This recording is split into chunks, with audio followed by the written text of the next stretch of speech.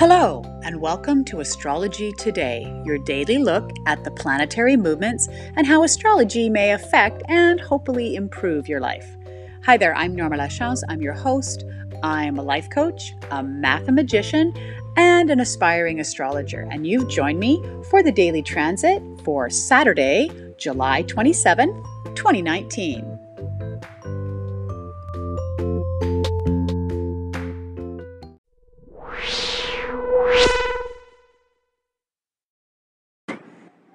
Before we get started today, just a reminder that I do set my charts for noon Pacific Daylight Time each day, and a couple of reasons for that. One, it is the time zone in which I live, as well as noon is a good halfway point through the day, good snapshot of what's actually happening and the daily transit.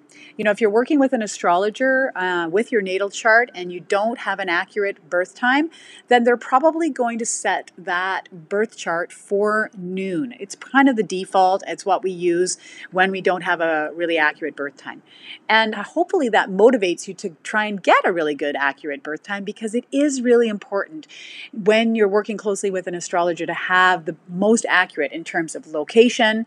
You know, if you're born in a small town or in a big city, it's really important to get that correct, as well as the birth time and the birth date. So hopefully you do a little bit of research, check some documents, ask some family members to get that accurate birth time, which is so important for a good natal chart.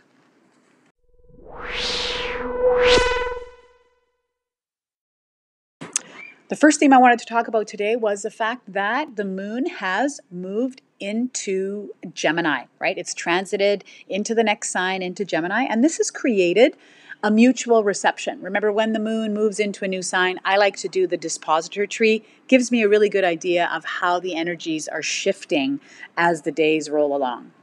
Keep in mind that a mutual reception means that the two planets' energies support each other. So what does that mean here? So we have communication and emotions. So really a good day for communicating your emotions. Something to keep in mind there, though, is that the moon is also an aspect with Pluto. And it's a hard aspect, people, so we need to be a little bit careful here in terms of what and how we're communicating. A hard aspect with Pluto can mean that there's a power of information, or information as capital, using it against somebody. So that actually leads to the possibility of gossip, and something really to be avoided, especially during Mercury retrograde, when things get messed up and messages get misconstrued. Who does this affect? This is really affecting those that have that are signs in Gemini or in Cancer. You're going to be quite affected by this aspect, and so I just warn against, any sort of gossip in the workplace or with your friends.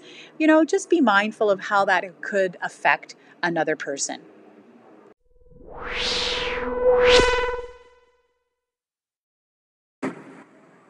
The other theme I want to talk about today is we have what's called a mini grand trine in the chart. And so again, that's a triangle. It's an isosceles triangle. And so the moon is actually in sextile with both the sun and Chiron. And the sun and Chiron are at trine with each other. So what does that mean? Well, the sun is your identity, and Chiron is that planet of healing. And so this could actually be a really prime time, especially for your Leos and Aries out there, to do some healing work. And the sextile tells me that there may be some latent talents that you might find when you're doing this healing work. Something that has to do with possibly your purpose or your calling. You never know. So many people, so many creative people have done that healing work, and out of that they find really their purpose and their natural gifts come stepping forward. So this is an opportunity for you definitely to do that. I highly recommend, a good therapist to do some of that healing work. Maybe you want to access also an astrologer to just help guide you in that area. But yeah, today might be a good day to start that journey.